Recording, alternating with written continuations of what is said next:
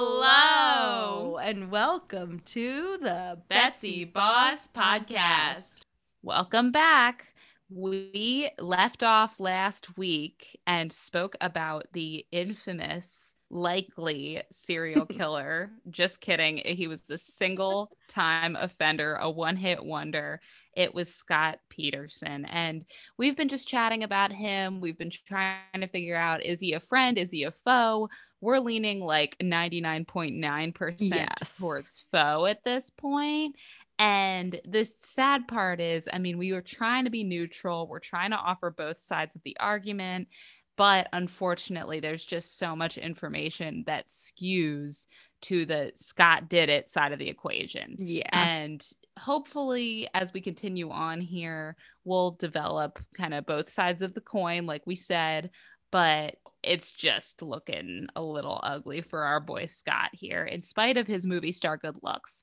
So Just circling back to where we were last week. And again, want to thank our listener, Joanna Cottrell. I hope that I got that pronunciation right this time, Joanna. We talked quickly and I told her, I'm so sorry for butchering your name multiple times. And you were kind enough to say, no, you said it right the first time. So hopefully that was the first time to which you were referring and we got it right again. But anyway, so big thanks to Joanna for recommending this episode. I'm so glad we got to dig deeper into this.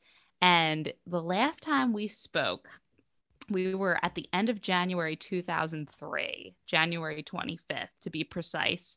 And at this point in our story, Scott now knows that Amber Fry, you might remember her as the blonde mistress with a young child. And Scott was just going behind Lacey's back and he told her big heartfelt confession. Oh, I once had a wife, but she died suddenly and it was tragic and awful. And that's why I didn't tell you, because these are going to be my first holidays without her. And of course, as we said last week, Amber Fry was very sympathetic. She backed off right away, didn't ask any further questions, which is exactly what Scott was looking for, I'm sure. Yeah. She just kind of went on as normal. But when we left off last week, Amber was starting to work with the police to give some information about Scott. And at this point, Scott is livid with Amber, but he's still contacting her. Yeah. And one such phone call happened at the end of last episode, and he called her. He said, I just about threw up when I saw you crying on the news, and was just trying to really intimidate her, saying, oh, I was proud of you for speaking up, like, good job. It was really twisted. He's a sick fuck. Yeah, Amber is working with the cops. Scott knows it. He's still contacting her. And at this point, Scott is saying, okay, I'm going to speak to the press, and this is where we're starting. So shockingly, Scott actually stuck to his word. And on January 28th, 2003, he did an interview with Diane Sawyer. And before this, his attorneys obviously tried to talk him out of it, but he was adamant that he was going to do it. And he also did 3 additional interviews with a couple local reporters, which is kind of interesting to me. So the interview was interesting. Did not do him any favors. I don't think it was a good choice. In my opinion, he had kind of a weird affect during the whole thing. Lots of just like slow blinking and looking down and just closing his eyes. Like, it was just very weird to me. And truthfully, I hate the body language analysis stuff, because I just think it's so like, oh, you look up to this side or you whatever. Like, I don't know. I don't put a lot of stock in it, just because people are weird and have weird tics. And so you need to know their baseline of what is weird and what's not for them before you can be like, oh, this stuff is definitely, you know, he's looking up this way, so it means this. But I will say, though, I feel like you can get a gut feeling. Most people can get a gut feeling for when other people are off or something is wrong. That's, I think, more the universal thing that you can feel. And so for this, you know, you can also kind of write it off as, which to me is totally explainable, that it was nerves. This is his first time talking out about his wife's case, which is not a good look. First time talking with the media. That's a big celebrity interviewer. it's a big platform, and he also wasn't properly prepped for these interviews. So, I can see how that can kind of translate. There was a lot that you could take away from the interview with Diane Sawyer. First of all, he lied off the bat, just boldface lied to her, saying that he told police immediately. He even said on December 24th, when he met with police, he told them about Amber Frey. He never told them about her. She is the one that went to the police. So yeah, no, not a good look, Scott. He also said that he had told Lacey about the affair with Amber in early December, so not too long before her disappearance, which I don't think anybody believes. There's no way that he told her, and there's just no backup for that whatsoever. I No. mean, and obviously just his concealment of the entire thing. Like, of course you didn't tell her. No one knew about this. Right. And she was the one who outed you, so don't pretend it was your idea. And if you even look at those two statements, they contradict each other, because if he told police about the affair right away, wouldn't it have come out that he was having this affair? We have some sound bites or some of the back and forth between Scott and Diane, which I think is it just sounds weird to say it like that. Little titty about Scott and Diane. Two American kids growing up in the heartland. One killed his wife. I'll give you a hint. It's the only guy, and it wasn't Diane. So again, here we're talking about the affair and Scott claiming that he told Lacey about this in early December. So Diane says, did it cause a rupture? Scott says it was not a positive, obviously. No duh. Diane says a lot of arguing. Scott, no, I can't say that even she was okay with the idea, but it wasn't anything that would break us apart. Diane says, do you really expect people to believe that an 8.5-month pregnant woman makes peace with it? Scott, well, you don't know. No one knows our relationship but us. Yeah, okay, nobody does, Scott, but I don't think you're even giving us some real insight there. I just love how Diane completely cut to the chase on that one. I mean, she didn't waste any time. She was like, you really think the American public is that stupid, Scott? That your 8-month pregnant wife was down with the affair. Give me a break. Right. Didn't tell anybody about it. No family, friends. There wasn't even an argument about it. It was just, all right, okay, great. I'm just going to bring our first child into the world, but okay, sounds good. Yep, no problem. Do what you do. So another really important point is talking about their marriage. So Diane says, tell me about the state of your marriage. Scott says, glorious. Okay. We took care of each other very well. She was amazing, is amazing. Woo. Awkward. Yep. Sounds like somebody who knows that his wife is dead because he killed her. Yeah, I'd say so. And again, this is only a month after she went missing. Okay. And so to me, that can happen. Yes, because especially in cases where the family's bracing for kind of all the evidence is showing, yeah, they're probably dead. But I mean, I've seen so many cases where the family members and loved ones struggle to even years later use the past tense because it just hasn't really hit them. It just doesn't feel right. And for him to just automatically switch into that, I don't know. I don't know. Yeah, it's interesting. I feel like it's too quick. He seems so resigned. And as we know from before, which we're going to get into this in a second, but we know from before that Scott wasn't exactly hard pressed to find information out about how the investigation was going. He wasn't asking questions of the police. He wasn't getting involved at all. So he seems very, hands off and okay, what's done is done. She was great and our marriage was glorious, but it ain't no more because she did. Right. Yep, exactly. So coming into February, and on that same topic, February 3rd, 2003, Scott calls the police to ask them to ensure that they are doing everything they can to find Lacey. Funny timing, isn't it? It almost seems like he's trying to cover his tracks late in the game and show up as the doting, caring husband who is making the effort to find out information. It's too little too late for me. Yeah. I mean, and you just did this interview. You're looking terrible. I'm sure people are raising questions like, why hasn't he called? Like, why isn't he asking questions? And I wouldn't be surprised if his attorneys, advised him, like, are you calling? You got to look like the grieving husband. Yeah, like get it on the record that you care about this and that you're calling in, you're trying to get the information, and you're being the good guy here. And I think that that's very astute to think that, all right, his lawyers said, listen, Scott, you're looking pretty bad. You put your foot in it last time you were in the public eye.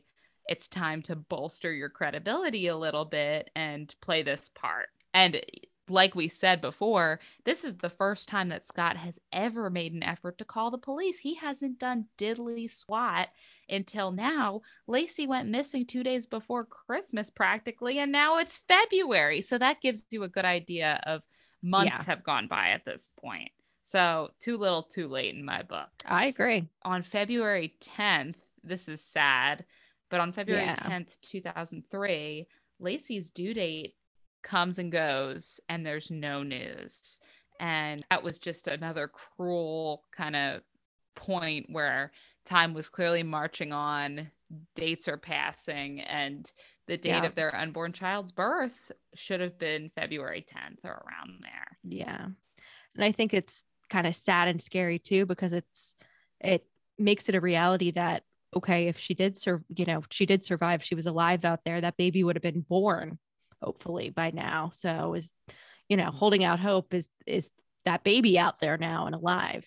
So it's definitely very sad. Yeah, pretty revolting. So then it's almost 2 months later when a huge break happens in this case. This is April 13th, 2003. There's a big crazy storm in the area the night before on April 12th. And at 11:43 a.m., the remains of a male fetus wash on shore on San Francisco Bay Beach and are found, unfortunately, again, for the dog-loving community, by a dog walker. Yes, dog theme. Right? I was talking about this with Joanna and how tied to Mackenzie we both were and how sad we were for Mackenzie. Like above all else, I mean, who's the real victim in all this? Not the murder victim, but the dog who was neglected. Dragging the leash. Come on. Poor Mackenzie. Come on. But yeah, so another dog loving victim here. And they find this fetus. That's pretty messed up. So the day after the male fetus washes up, more bad news. About a half a mile, which is around 0.8 of a kilometer from where the baby's body was found, a woman's decomposing torso, and this is only the torso, people, was found.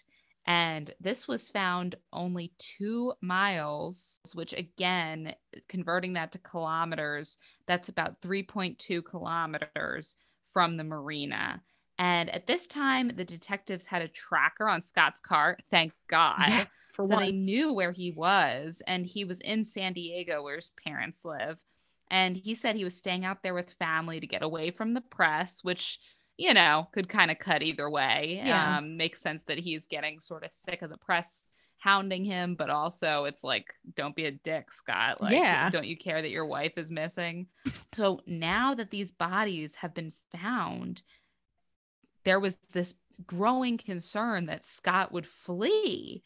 And they were really worried, especially because of San Diego's proximity to the Mexican border. So if you're Scott, I mean, I would be hauling ass to Mexico right now. Yeah.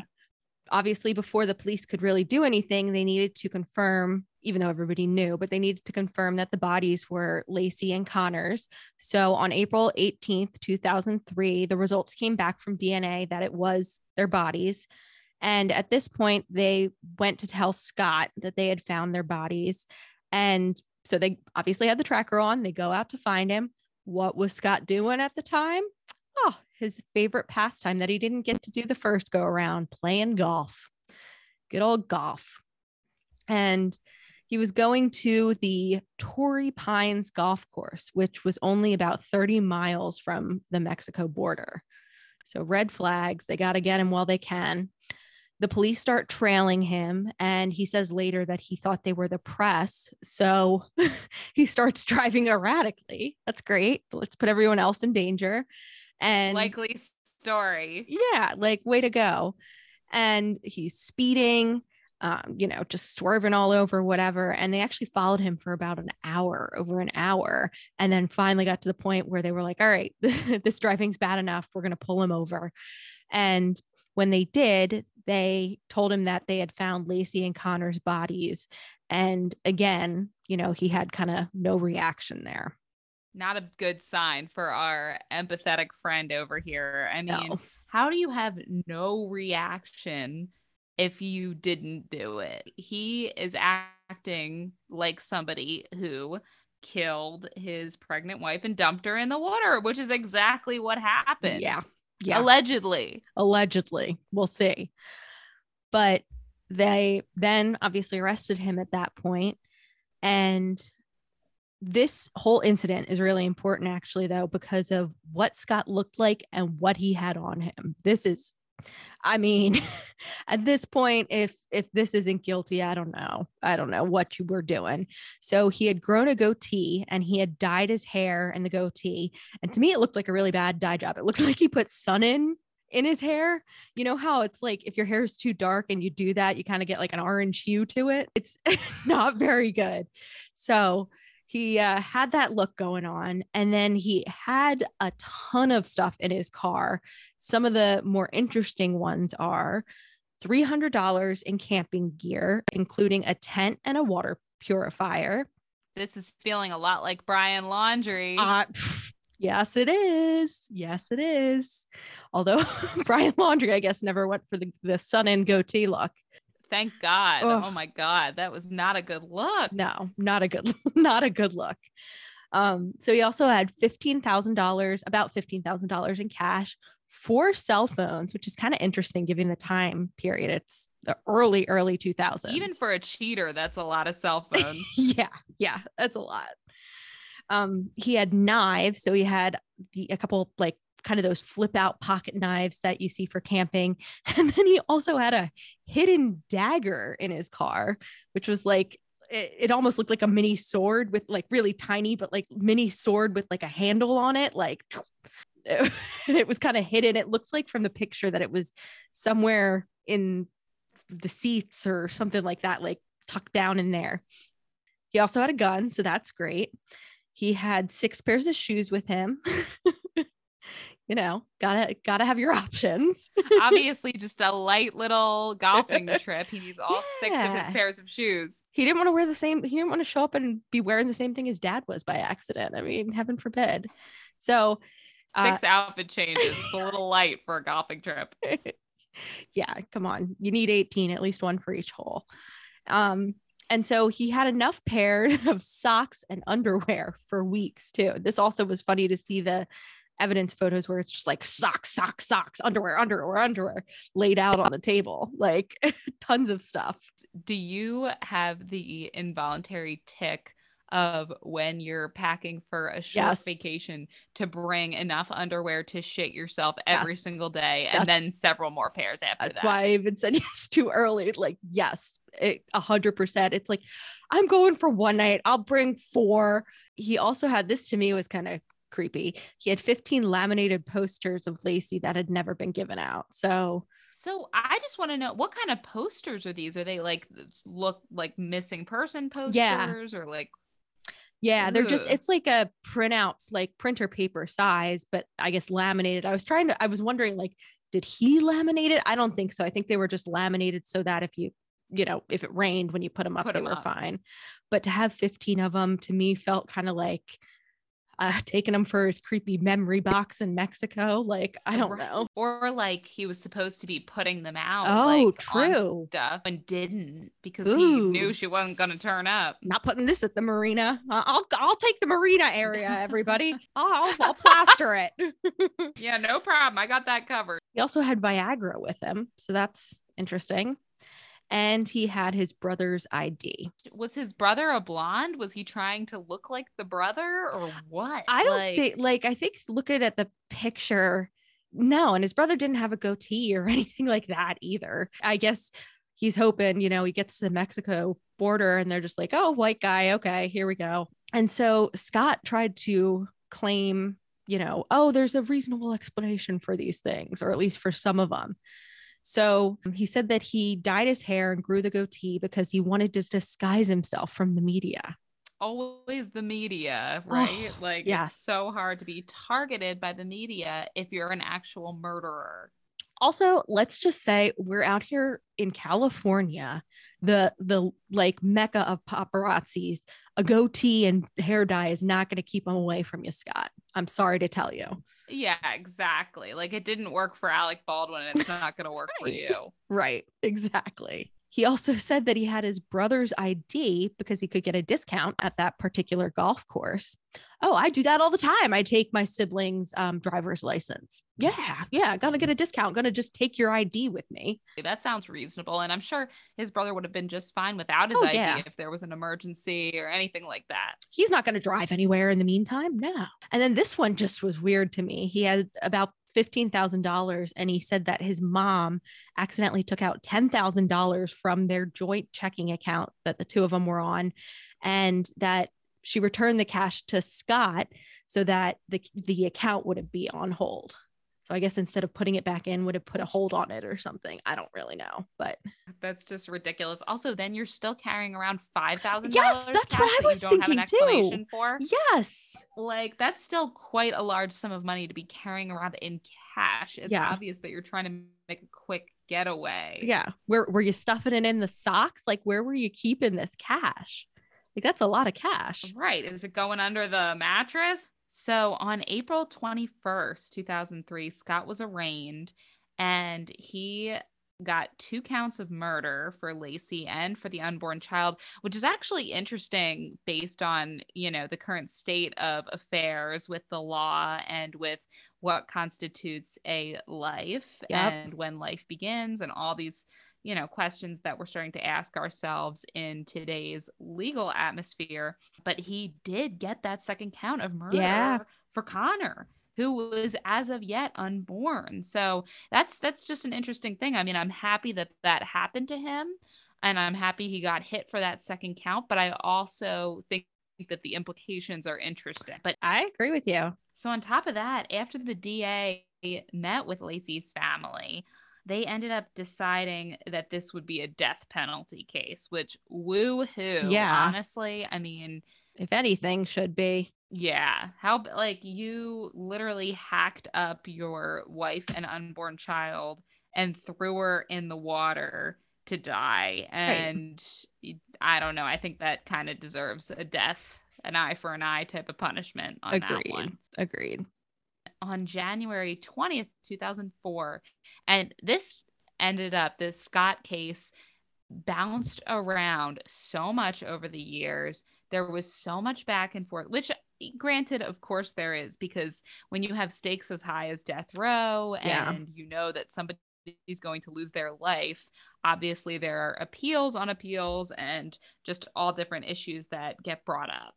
And of course you want somebody to be able to prove that they didn't really do something, if that's a thing, right, to excuse them from having to die. But obviously that's sort of what happened here. So on January 20th, 2004, the trial venue changed from Modesto to Redwood City. And then all the way in June, because these things take forever to get processed, there's always a ton of procedural stuff. There's always a ton of waiting back and forth, new information coming to light. So it's normal that this took another 6 months for trial to begin. And it did on June 1st, 2004. And Scott was represented by Mark Garagos, which is actually really funny because that name, like, as a kid, I even remember knowing that name. It was a household name, even with us. Yep, exactly. That's, like, I got to be honest, some of the people that are listed here that he represented didn't ring a huge bell to me, but his name did for some reason. Like, I don't know. Me It's same too. exact reaction. Immediately. Some other folks that Mr. Garagos represented were Gary Condit in the Chandra Levy case. There was Whitewater in the Susan McDougal situation. And he even represented President Clinton's brother, Roger. So this guy has been around the block. He represents all kinds of high profile clients, and he's clearly the one for the job. Yes. Which is, just crazy that this is the guy that Scott hires. Yeah. Because at this point, he's such a nefarious character. The media hates him, but they know him. Right. And he was all over the place. I mean, we could pick him out probably at whatever age we were at this point. We're probably 12 or 13 years old, and we could point at him and know that was Scott Peterson. He was a celebrity in his own right for being a bad guy. Right. In the wrong way there. So, couple important points that we wanted to note about the trial. And this doesn't really cover everything, but there's some just important broad sweeps here. So there was evidence about Scott's alibi that came out, and just all the different lies that he told were kind of aired out in front of the jury and presented to them. And it became so clear what a lying guy this dude really was. And a lot of the information that we've covered in this episode and last episode was brought to light during this trial. So, we know as the audience and as people who live in the future what happened, and we have all the information that's available now in 2022.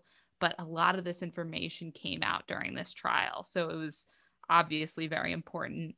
And we're going to go into now the key items that were presented in the case that just were the final nails in the coffin for Scott, and just some really disturbing information that came out. Yeah. I think these, like, if you had to bullet it like we did, kind of, these would be the big ticket items, I guess you'd want to say, in the case. So the first one was these cement anchors. So the prosecution claimed that Scott had made 5 homemade 8-pound anchors in his warehouse, and only one of them was then found on his boat. These were homemade anchors. They were made by pouring concrete into those plastic planter containers, kind of the ones that you get your plant in and then you transfer it, just kind of the throwaway kind. And the prosecution was saying there was evidence of a number of these concrete anchors made because there were rings on the floor of the warehouse. So from picking up and putting down the pots, I guess, pot concreterson, picking these up, putting them down can make rings. I don't understand how, because there's 5 rings, that means there were 5 anchors. Like, you could definitely, I could see their thinking, but you could obviously pick up the pot, move it elsewhere, pick it up, like move it a couple times, right, or whatever. It creates a second ring for the same pot. But I guess maybe like the ring gets created while you're filling it with concrete, and then it dries and you're done, kind of thing, rather than like it staying wet. I don't know. Where the hell did he get access to like all this concrete though? Like, geez. He just bought himself a 90-pound bag at like Home Depot or something. But the claim obviously was that these anchors were used to weigh down each of Laci's limbs. And I do want to point this out because I saw this on a blog, actually. Somebody said, are 4 8-pound anchors really going to be enough to weigh somebody, to weigh down a body? Yeah, like, I was wondering the same thing. 32 pounds to me, that just, I don't know if that sounds like picturing like an 8-pound little hand weight or whatever that you use, like 4 of those. Maybe you just need, maybe it wasn't sufficient and that's why she washed up. Maybe, but I would have thought she would have washed up sooner if it was. Well, I don't know. It's a good point. Well, and if you think about like a boat, right? Like boats are massive, but the anchor in comparison to the boat probably doesn't weigh that much. Oh yeah. And his boat is fairly small, but like just in general, like that's like nothing to kind of bring on board with you. I'm again just picturing like 8-pound like hand weights. 4 of those is like nothing. So again, Scott claimed that he only made 1 anchor, which they did find, and he used the rest of this 90-pound bag of concrete to patch his driveway. So it was kind of described weirdly, but then I did see a picture of it. He actually just poured the concrete powder like in some rocky area at the end of his driveway. I don't know what the reasoning was, but the prosecution's expert said that the concrete wasn't consistent. The defense said that the concrete was consistent. No anchors were ever found, even though there was an extensive dive team effort. So who really knows? I don't know. So this next piece of evidence is kind of like the only real biological evidence that's in the case at all, tying Scott to Laci and Laci possibly being there. And that is a single piece of hair. It was confirmed to be Laci's that was tangled in a pair of pliers that were found in Scott's boat. And to me, I don't know how much weight this holds. Like a single hair.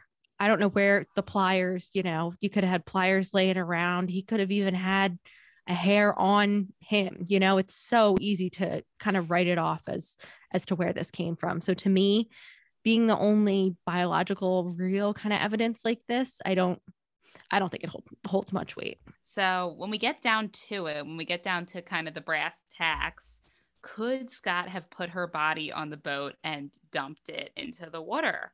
And so just some logistics here. We are looking at a 14-foot fishing boat, and it would have been probably difficult to put her body on the boat without being seen.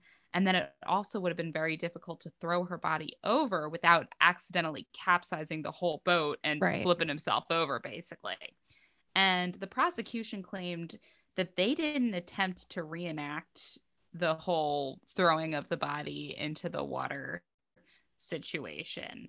And the defense, however, did reenact, and they tried to do the whole scene, to prove that this wouldn't have been possible because it would have been so difficult for Scott to have thrown the body overboard without capsizing himself.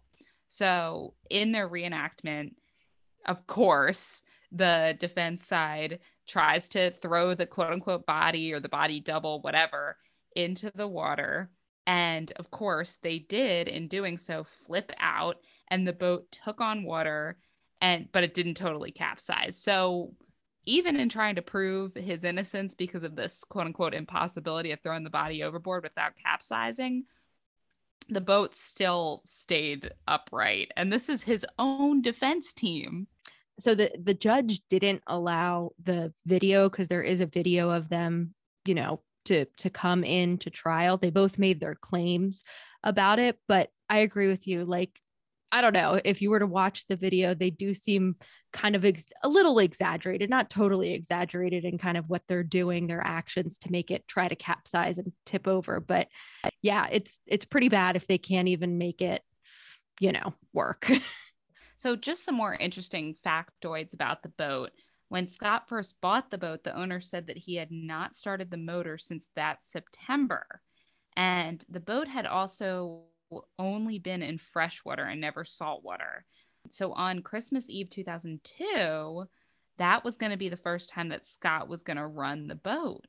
And it was risky. That would have been very risky behavior, not knowing if the boat would even run in the saltwater. So this makes a big impact on a boat's kind of ability to run properly, is the saltwater versus the freshwater. If it had only ever been in freshwater, it's kind of crazy that Scott would just willy-nilly, and if you recall from last episode, his whole excuse for taking the boat out that day was just to get it in the water. Well, would you really just do it to get it in the water if there was a huge risk that the boat wouldn't even run properly and you'd be stranded out there? And likewise, say if he did have the body on board, is he going to risk getting out there in a boat that then won't start? And there he is just paddling with an oar and a body on board, out there in the water. So if we look at some facts about Laci's body, which washed up, Laci's body was badly decomposed and the cause of death was undetermined.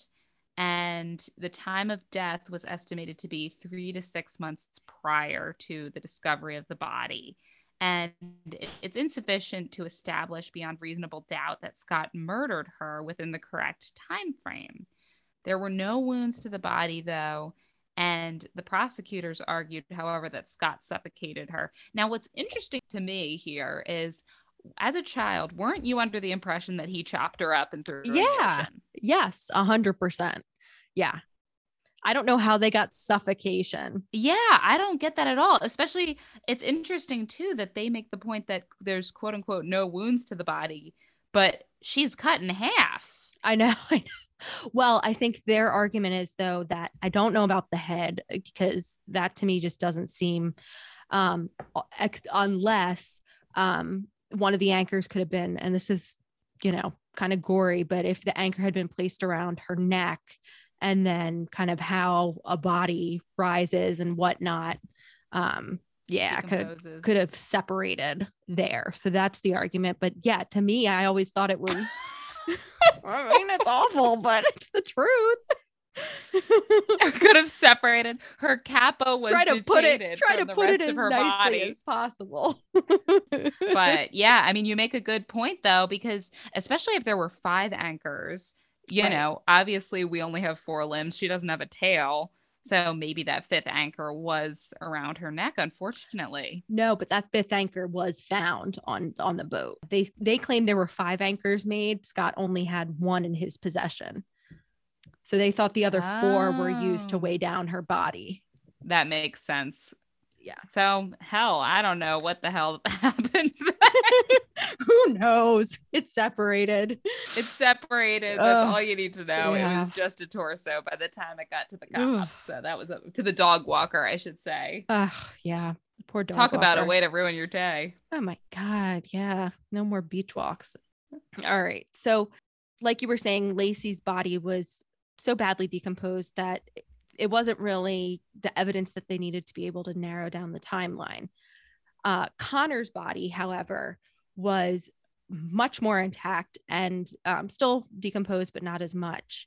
And due to the amount of decomposition that was present, however, the cause of death could not be determined. The coroner who performed the autopsy on the fetus estimated that its age at death was about 9 months or full term, which makes sense. We knew how far along Lacey was. So, right on track there. A forensic anthropologist testified that the fetus's age was between 33 and 38 weeks, which, I mean, in this situation can make a big difference. If it's 33 or 38, that can definitely narrow down the timeline of, when this murder took place.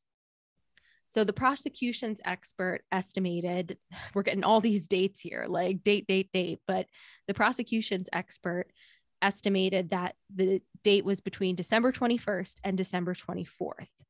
The defense expert, however, argued that the baby was full term and had been born and then killed. So just went through about like 4 different opinions here, but it seems like there's kind of a lot of variability that can be there. But yeah, it's a pretty and it's hard gruesome. Too, because he was almost to term. Yeah. So it's like he was probably pretty much fully formed and ready to go. So it probably didn't make that much of a difference, whether he was in or out, right? Because he was still like a fully developed, ready to be born baby. Yeah. So it makes sense why there would be some kind of ambiguity between like the in utero baby size and whether he had been born already. So there's obviously a lot of variability. A lot depends also on being exact with kind of when the baby was conceived.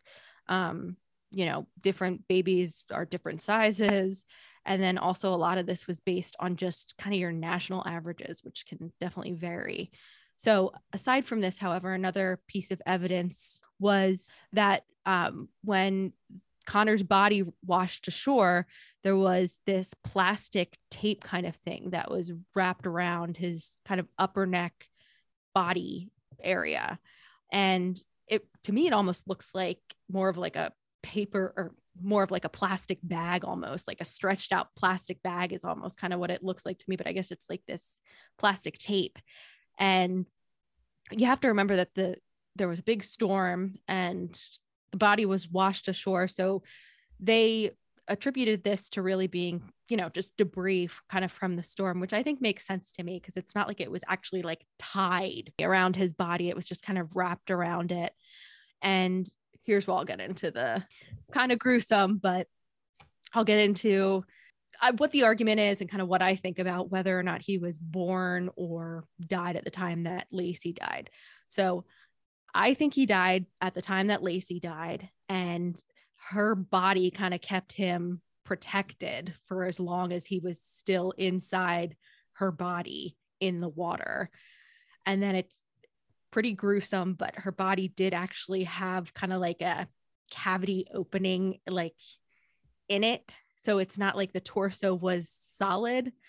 And I think it's very likely that that's when he was kind of expelled from her body then. And that would account for the difference in decomposition between her body and his body. That's my opinion. But so, yeah, just some other pieces that came to light during the trial.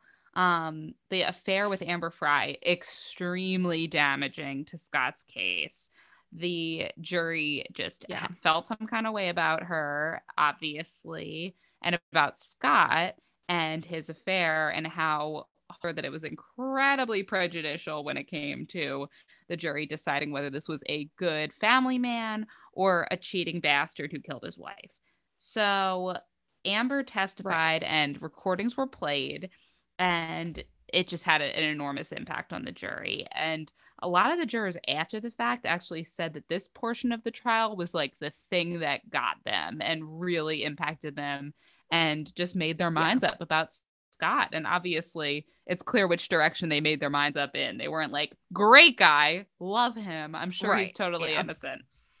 Oh, yeah. So happy to hear about him getting sick over her testify or her doing the press conference, throwing up. Exactly. What a great guy. So when we get on to the verdict and sentencing on November 12th, 2004, and again, just keeping in mind how long all this stuff takes, because obviously the incident itself happened in 2002, about 2 years prior. And then here we are finally at a verdict almost 2 years later. So it was November 12th, 2004, when the jury convicted Scott of 2 counts of murder. Again, that's first-degree murder with special circumstances for killing Lacey, and second-degree murder for killing the fetus she carried. So again, interesting perspective, interesting way of looking at this. Is a fetus really a quote-unquote life? Depends on what values you have and what you believe in, but again, it's great in this instance that the fetus was counted as a human and a full person, because that allowed for Scott to be double charged with murder. It was in the second degree for Connor. And on March 16th, 2005, Scott was sentenced to death by lethal injection. I think we all remember this, and just they kept flashing to Scott and to his kind of sheepish looking face and his orange jumpsuit, and just him kind of skulking off and looking guilty. And that was just, I don't know. It's so hard because we're trying to be impartial, but some things just speak louder than words. But I don't think we've done the best job on this one. We're trying, but So after the trial, there was some new evidence that came out that was kind of interesting. We're not going to get into this too in depth, but in 2017, the National Enquirer found 6 witnesses who claimed to have seen Lacey the day she disappeared. And we have a map we'll put up. It shows the different people that kind of saw her along her route. This was the route that she would typically take. If you were to read through all their descriptions of the day, it's really kind of eerie. They all do kind of line up time by time, so-and-so saw her here at 10, so-and-so saw her here at 10:15. Like it does kind of follow along her route. Whether or not that was her, I mean, none of these people knew her personally. So it was just somebody seeing a pregnant woman walking a golden retriever. Did they see her that day? Did they see her a different day? Did they see a different pregnant woman? So, there's a lot of variables, but it is kind of interesting. And then this is another thing that gets brought up a lot with this case. I personally don't think it has really anything to do with it, but at first, blush, I guess you'd say, at first blush, it does kind of have some similarities. So 7 months before Lacey went missing, 24-year-old Evelyn Hernandez, who was also 8 months pregnant, went missing along with her 5-year-old son. Now, Evelyn lived in San Francisco, which was about 90 miles from Modesto, where Lacey lived. Both bodies, however, washed ashore along the San Francisco Bay. And similar circumstances, Evelyn's arms and head were also missing when her body washed ashore. So authorities have said that there's no connection here. And I think after reading just a little bit about it, it seems to me pretty likely that her boyfriend and the father of her unborn child is likely the one responsible. But we're not going to say that, allegedly, possibly type of thing. But I think the evidence points to there's not a serial killer out there, killing 8-month pregnant women. So wrapping things up. So the trial has been through appeals since 2012, which is of course the case, because when you have something with such high stakes like this, and such a public matter, a famous trial, there's going to be a ton of appeals to make sure that this guy convicted of double murder, who's going to be put to death, really deserves it. So on June 2nd, 2020, the California Supreme Court heard an argument on Scott's appeal.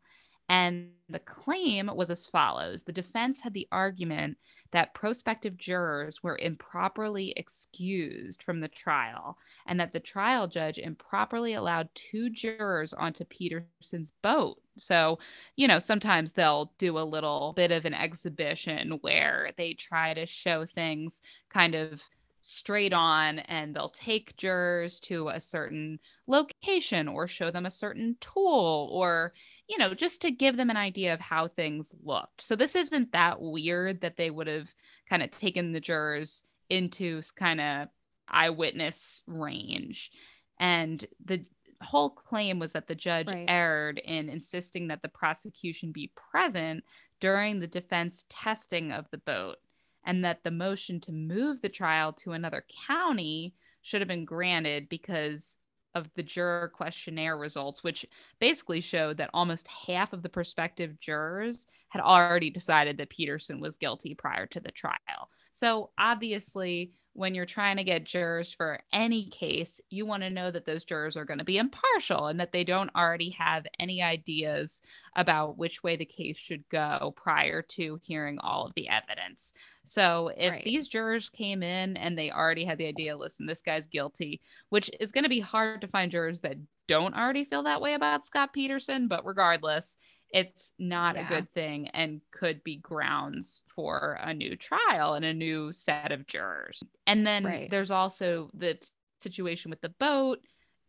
It's hard to know what's going to be revealing and help the jury to understand the events that took place, and what's going to be inflammatory and just upset people and, make them think that something's worse than it is. It could get them really upset and make them go more strongly in a different direction. So in any event, in August of 2020, Scott's death sentence was overturned.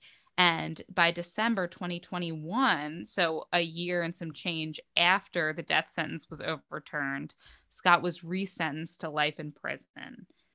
Then in February, and again, this is just a great example of how these cases can drag on and how there's all this back and forth and you just don't know because any evidence could tip the scale. Yeah. And well, think about this. The crime happened in 2002. We're here in 2022, 20 years later. Like, that's just insane. Yeah, that is nuts. Like, this is a 20-year trial, a 20-year journey. And here we are still figuring stuff out. So February 2022, there was a habeas corpus hearing on alleged juror misconduct. And the juror in question, Rochelle Nice, did not disclose that she had a restraining order in 2000 for fear that her boyfriend's ex-girlfriend could harm her own unborn child. So again, we want jurors who are not thinking in a certain way, who are not likely to attribute guilt to somebody just based on their own prior experience. And this juror is just that. I mean, somebody who's afraid. She's like textbook. She's the person you don't pick for your jury in this case. Just ridiculous. So then in June of 2022, so literally last month, by a couple weeks. Literally last week. It was literally last week. It was June 29th. it was expected that we would hear final arguments in the case, but of course got delayed because, I'm sure you guessed it, Why? one of the attorneys tested positive for COVID. So now we've been rescheduled for August 11th. Who the hell knows which way these things are going to go? I Oh my mean, God. I'm sure these lawyers, if they're good lawyers, which they are, because, this is a Yeah. celebrity case, like we said, essentially, they're going to find any and every hitch in the wagon, chink in the chain to try to get this guy off in any way, or just to delay the inevitable, which a lot of the time I think they end up doing that. And that's kind of where they stand. Yeah. Although I think this is a pretty decent argument, truthfully. I did read somewhere that she's kind of a character, I guess. I think they called her Strawberry Shortcake in the news media because I think she has red hair or something. So again, this is an ongoing case. We'll report back as things happen. You know how we love to follow things into perpetuity and give you guys updates that you're not going to hear anywhere else. So we will continue to update you as this case continues to unfold. We want to thank Joanna Cottrell again. Thank you so much for this great recommendation. We had so much fun exploring this and such a good time just talking it through and the different theories. Again, we didn't do as good a job as we had hoped of giving the opposite side of the spectrum where Scott is somehow innocent. But regardless, I hope you'll forgive us for that. Thanks so much for listening to today's episode of Betsy Boss Podcast. If you'd like to find us online, we're on Facebook at Betsy Boss Podcast, on Instagram at Betsy Boss Podcast, on Twitter at Betsy Boss Pod, and our email is betsybosspodcast@gmail.com. Also, Betsy Boss is now on both iTunes and Spotify. If you like what you hear, please rate, subscribe, and comment. Thanks again for listening.